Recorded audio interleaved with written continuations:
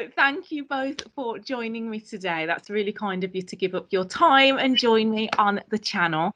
So today, guys, we're joined by Lorraine Richardson and Stuart Forsyth, who specialise in conveyancing. And today they'll give us an insight as to how coronavirus is impacting on the conveyancing process for those of you that are thinking of buying property or are midway through your property purchase.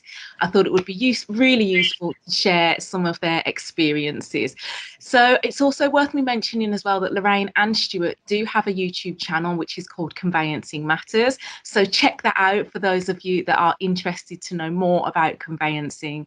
Thank you both for joining us. No problem. Thank you. And yeah, first of all, I guess just if you can give us a quick introduction. So starting with yourself, Stuart, if you can tell us a little bit about you. Yeah, okay. So my name's Stuart Forsyth and I'm a partner at PCS Legal.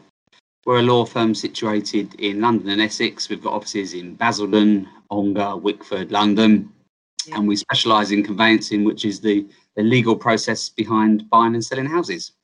Fantastic. And Lorraine, if you can just do a quick introduction. Yeah, hi Nikki, thanks so much for inviting us. Yeah, my name is Lorraine Richardson and I'm slightly different beast to Stu. I'm a property solicitor, I've been doing it for years, but I also have done a lot of training, a lot of property courses and training and so on. So I now combine the two. I finally left practice full-time a couple of years ago. I've now set up my own training company called Adapt Law. So now what I do, Nikki, is mix the two. So I locum for conveyancing firms, obviously doing conveyancing, but I also offer training and of course now do conveyancing matters with the lovely, gorgeous Stu. So a really lovely range of things for me.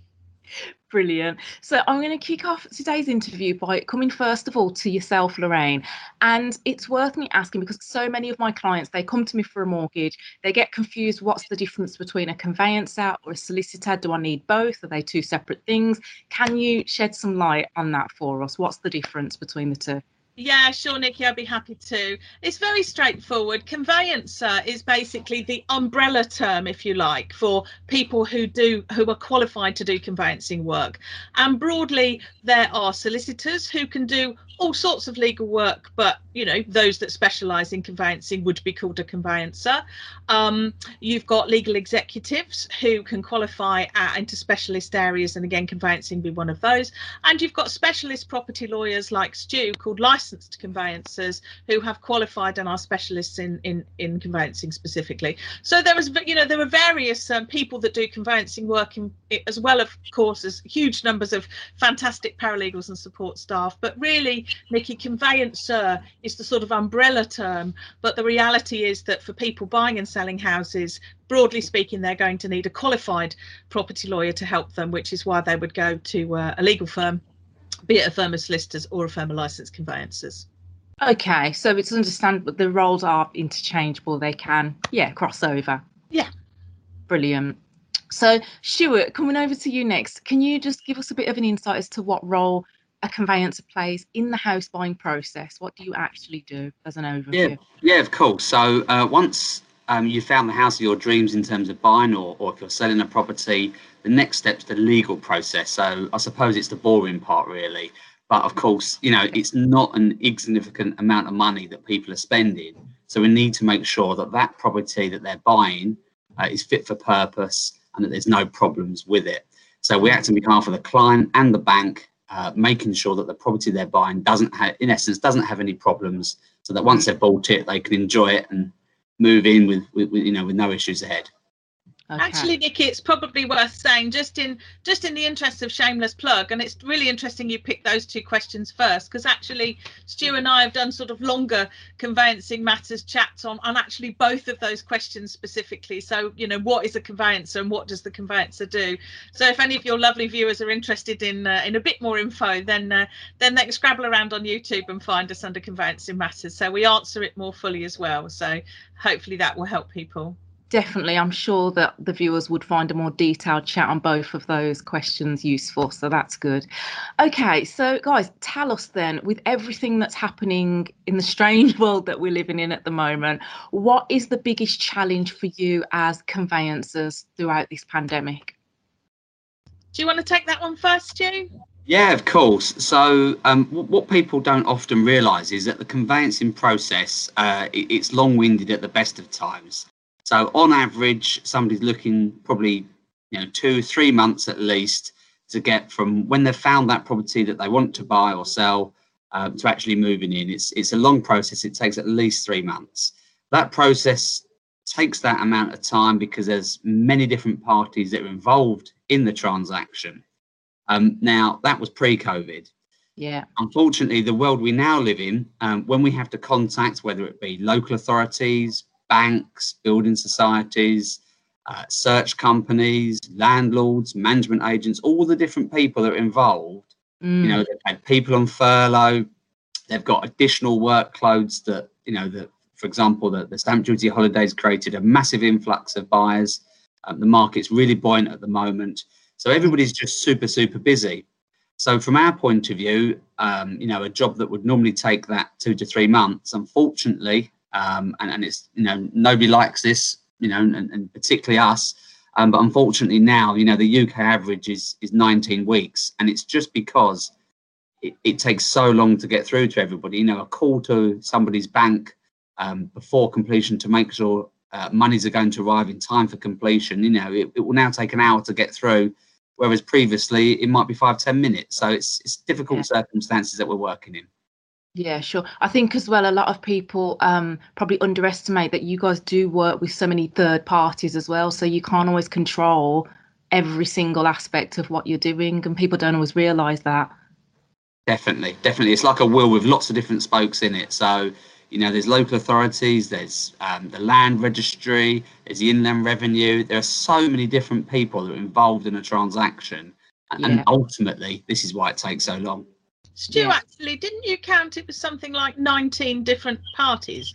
That's right. I think on a chat we recently had, we worked out there were 19 different people or bodies that were involved in a conveyancing transaction.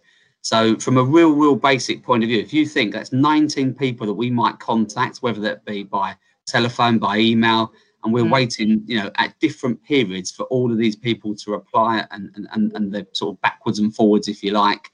So there are plenty of people involved, and of course a lot of that is behind the scenes. So the average client wouldn't even know about sort of the stuff that we may be doing for them. And of course now the challenge is for us is to manage expectations and to tell clients this is what we're doing, but unfortunately we're waiting on this person, waiting on that person. Sure. Okay. So I think one of the key points there is if you are buying during the pandemic, you definitely have to be patient. I think, definitely. I think there's two things. It's being patient, but it's also sort of being prepared as well. And I know we're going to go on to talk about that a bit later in this conversation, but being prepared and actually getting everything sorted, before you buy or before you engage in the legal work's equally as important as well. Okay, brilliant. So you've kind of covered off my next question, actually. So I'm going to move on and I'm going to ask you both, what then, let's say that a buyer has exchanged contracts, so they're near the end of the process, but they can't move and complete because of self-isolating or, a potential lockdown situation. What penalties might come with delaying completion beyond a certain point, if any? Well, it's go on, Ryan, sorry. Yeah, well, the big one there really, Nikki, is if the parties have, for example, perhaps exchanged more recently, and we're entering the current lockdown again. Fundamentally, if the contract hasn't got anything in it allowing for delay, fundamentally, what we call the standard conditions of sale, they don't have any wriggle room really. So a party who is unable to complete, however sympathetic one might be about the reason, or however worthy and understandable the reason, that party fundamentally will be in breach of contract, and the innocent party, the party who was ready, willing and able to proceed, is allowed to serve what's called a notice to complete, Nikki, and that will give the defaulting party 10 working days within which to complete. And if completion hasn't happened within that time frame, the innocent party can bring the contract to an end. And of course, if the innocent party is the seller, they get to keep their buyer's 10% deposit. So it's a serious thing. Now, there have been a lot of so-called COVID clauses that people have talked about to put into conveyancing contracts, and I do think that's a really important discussion for clients to have with their conveyancers. Probably too much to talk about in this relatively short chat, Nikki, but my professional view, for what it's worth, is those COVID clauses aren't without difficulty, because of course what you're trying to do then is put something in a contract which is usually very tight, very clean, very tidy. Everybody knows where they stand. It might seem a bit harsh, but with you've at least got certainty. But of course, if you're trying to essentially bring in legitimate wriggle room to a contract with these COVID clauses, that can also get very difficult, because the bottom line is, if somebody can't complete because they're self-isolating, Nikki, how do you prove that? Now, I'm not saying that conveyancers shouldn't be trying to negotiate something. They absolutely should be having a conversation with their clients, but it's really, from a legal point of view, quite a difficult thing to achieve. And of course, the reality also is, if you've got a longer chain, actually all the parties in the chain should have the same COVID provisions in their contract. And again, that can be quite a difficult thing to achieve. So certainly what we're seeing is more people perhaps prepared, Nikki, to break a chain, more sellers prepared to go ahead on their sale to get that one in the bag, and maybe move into rented if they can, or move into temporary accommodation, rather than tying a purchase that they recognise might take a lot longer. Yeah, sure. I think there's something else to add there as well, Nikki. So just so the viewers know, when you're buying a property and we're doing the legal work, we're working towards the exchange of contracts. So the exchange of contracts is the point when both a buyer and a seller are legally bound to buy and sell, and the completion date could be a week, could be 2 weeks after that. The other option is, of course, that we do not exchange and we simultaneously exchange and complete on the same day. That would be the way around somebody worrying about potentially isolating or COVID clauses, or just looking to proceed without the risk. Yeah, okay. So minimising the risk, encourage people to exchange and complete same day. Yeah, I mean, it's not without its risks. It's not without its risks, but at the end of the day, Nikki, what a lot of people don't realise is our job as conveyancers is to explain the risks to our clients, and then say, you tell us what you would like to do based on our advice. A lot of people, if I had £1 for every client that said to me, Lorraine, what would you do? Well, what I personally would do isn't what's relevant. Our job is to say to the client, this is the risk. And of course, if any lawyers are watching this, some of them will shout at the screen and say, well, yes, simultaneous is rubbish, because of course you've got no contract. So if we all agree that we're going to complete a week on Friday and we don't, well, there's no legal recourse. But that's kind of the point that Stu's just made. But so in a way, you might want to see a simultaneous exchange and completion perhaps as the least worst option in a pandemic. But I have to say it's pretty straightforward, and it's fair to say that if people, buyers and sellers generally right now are very keen to get going, and you've got pretty serious, pretty committed clients who actually, if we all said we're going to try and exchange and complete a week on Friday, I think the vast majority would try to bring that about. Definitely. Okay, so now I want to pick your brains on this stamp duty holiday, because if you guys are anything like us, things have been really busy given the stamp duty holiday. So I wanted to know what advice you might have for purchasers if they've not completed by the 31st of March. So that means they're going to miss out on the stamp duty holiday. Is there any protection for them? What advice can you give? Well, the answer to that question is simply no. At the moment, unless somebody has completed their transaction before the end of March, then they will not be eligible to take advantage of the stamp duty holiday. So at that point, there is nothing more they can do. It is possible the government might extend this holiday, but obviously nobody at this moment in time knows the answer to that. No. The only way for a buyer or indeed a seller really to prepare for that situation, and of course, as you've alluded to, everybody's so busy at the moment that's only going to escalate and increase, I suggest, in January and February, where people are more aware that the holiday's coming to a close. So everybody really does need to get their own sort of house in order. And what I mean by that is, whether it's obtaining a mortgage, whether it's conducting legal work, there will be certain things that any buyer will need to do from sort of their side of the fence, and that means collating sort of bank statements showing their deposit monies being in situ. It means collating ID, getting everything ready. In terms of selling, there are standard forms that they can complete when they put their property on the market. So really, it's just a case of doing as much work as possible, as early as possible. Don't wait until you've found a buyer, or don't wait till you've found a property to then scramble around and try and find those bank statements and those bits of paper that prove where your money came from. It's doing as much as you possibly can, as early as you can, to give yourself the best chance of meeting that deadline. Yeah. What's interesting, Nikki, is that sort of your questions are all kind of interlinked, really, because as what Stu's just said, that absolutely then harks back to your first question. You know, what's the biggest challenge? And as Stu said, actually, it's managing client expectation and it's communication. So the reality is, if we don't get instructed, if PCS Legal don't get instructed on a matter, you know, till the end of Jan, beginning of Feb, you know, Stu and all of his colleagues and staff are going to be saying, you know, in great big huge 2-foot high letters, you know, we make absolutely no guarantees that you're going to be completed by the stamp duty land tax holiday. As I say, as Stu said, unless it's extended, of course. But but also what's quite interesting, again, perhaps from your audience's point of view, Nikki, is that absolutely right across the property press, which of course, you know, our lovely clients won't be looking at and won't be reading, is there's lots out there now that's sort of saying, thanks for that, Stu. Lots out there that's sort of basically saying, you know, buyers and sellers, if you haven't got your act together now, if you haven't got your house on the market, or if you haven't chosen something to buy now, you know, now, you're unlikely to be sorting yourselves out by the stamp duty at the end of the stamp duty holiday. So traditionally, and maybe we, you know, clearly we're not in a traditional year, but of course a lot of people probably won't even think about this sort of thing until the Christmas holiday. You know, a lot of people will be looking for something to do on Boxing Day and start fannying about on Rightmove.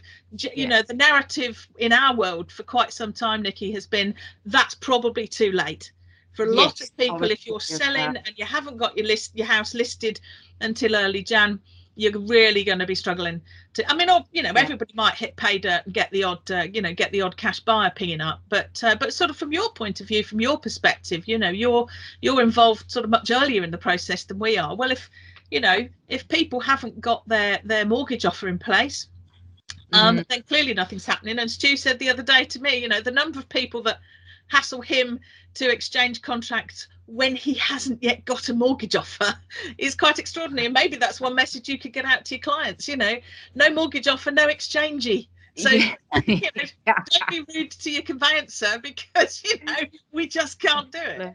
Definitely. And as well, to be honest, Stuart, what you mentioned about being prepared with documents, etc., I think that goes pandemic or no pandemic, just being as prepared as possible.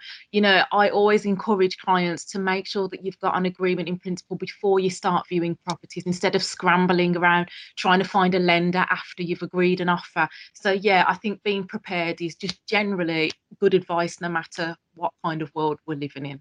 Sounds simple, doesn't it? But it's definitely the way forward. Definitely. Okay, so what advice would you give to buyers and sellers at the moment if they are purchasing during COVID? Just general advice. I suppose, you know, as we've already alluded to in this conversation, the things to really take from watching this video are, make sure you have everything in order. So that means collating documents such as ID, bank statements, so that they can be served on your mortgage advisor, can be served on your legal representative. But also, don't panic. You know, at this stage, you know, you're buying a property, you're spending a significant amount of money. So we shouldn't, you know, display the legal due diligence that needs to be carried out on behalf of a client. You know, whether they save a few £1,000 on stamp duty or not, it shouldn't be to the detriment of the legal due diligence that we're about to carry out on that property, and making sure that they're not about to buy a problem. Because, you know, you might save a bit of stamp duty, but there's nothing worse than buying a property to move in to find out that, you know, there was a private road and you might have to contribute to it, or there could be service charge relating to a period prior to your ownership. You know, it's really, really important that, you know, people sort of place, you know, importance on the legal process, because it's not just a process and we don't just service it. You know, it's proper legal work, investigating the title, investigating the property that's being bought. So stamp duty holiday or no stamp duty holiday, it's very important that that process is allowed to take place.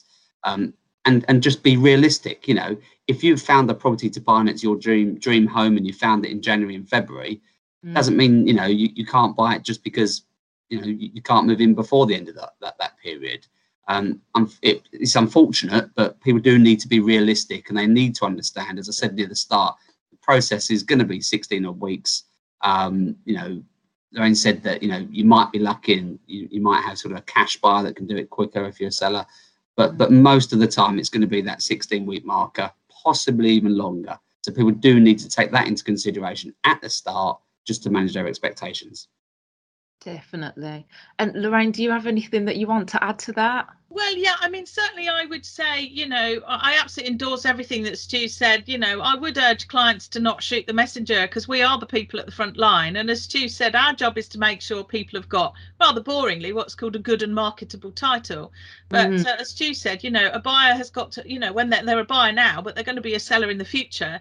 And they, of course, don't want a problem with the property that they bought in the midst of a stamp duty COVID related pandemic to suddenly cause them a problem in 5 years' time when they come to sell. But you know, also for buyers in particular, as Stu said, I think don't panic, Mr. Mannering. Most people won't be old enough. They can go and look that up, can't they? They can Google it. Don't panic is a really important thing. Do your sums, work out what stamp duty, land tax saving you're actually going to make in reality. Because of course, probably the point I would make, and I'm no estate agent and I'm no financial advisor, and I'm not a valuer, so I'm probably not qualified to make this comment at all. But of course, one of the things the current scenario that we're in is doing is potentially sort of inflating prices. So sellers are thinking, well, I'm in a buyer's market, I'm going to put the price of this property up. So actually what buyers are saving on the stamp duty, land tax, they're probably actually losing in a way, because they're actually just paying more for the property. So, you know, one argument would be, think carefully about the figures, look carefully at the sums, and, you know, don't put in an offer, you know, just before the end of March, because, you know, that property might be, you know, you might get that property for quite a bit less, you know, in the middle of April. Would probably be something I would just ask people to get the calculators out and actually realistically speak to, you know, the likes of you, Nikki, to make sure, you know, they've got their sums in order.